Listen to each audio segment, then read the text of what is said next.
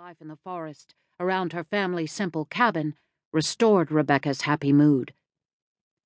She hop-skipped across the cool, damp grass on bare feet to the woodshed tucked at the edge of the clustered pine and aspen trees. When she emerged only minutes later, the pink sky had faded to a blue as pale as a robin's egg. Mama would wake the children soon. She'd better hurry with the firewood. She balanced the armload of wood against her chest and stepped onto the stoop. The dry, weathered bark bit into her flesh through the thin fabric of her nightgown.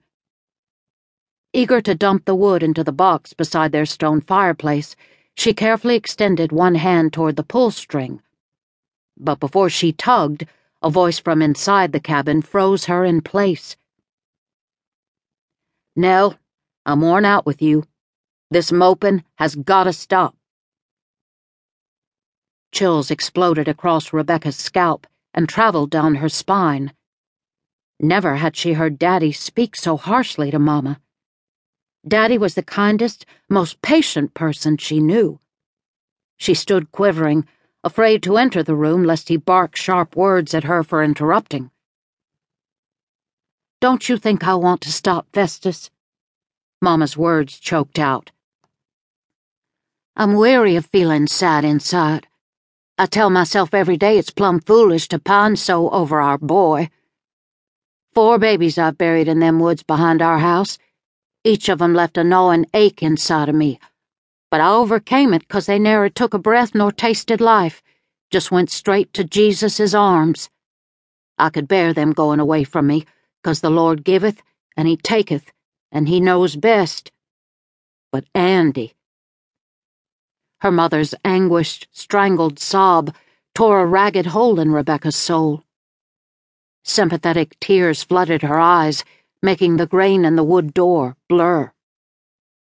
"I suckled that boy at my breast. I watched him grow.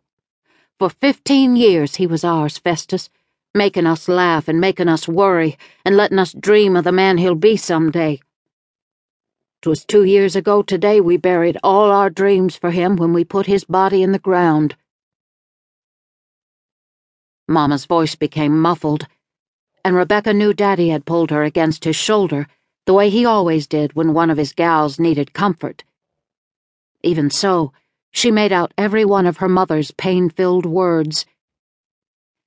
If he had a decent headstone, something carved with his name and the dates of his time here on earth, then maybe I could put him to rest.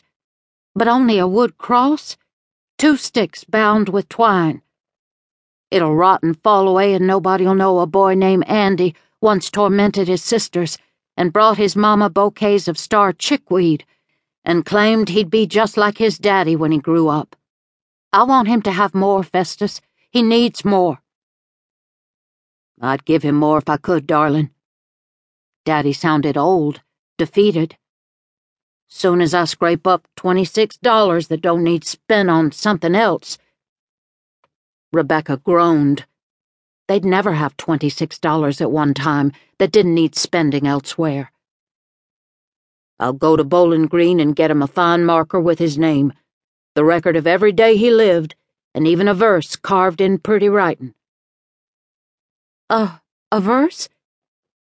Can I choose it?"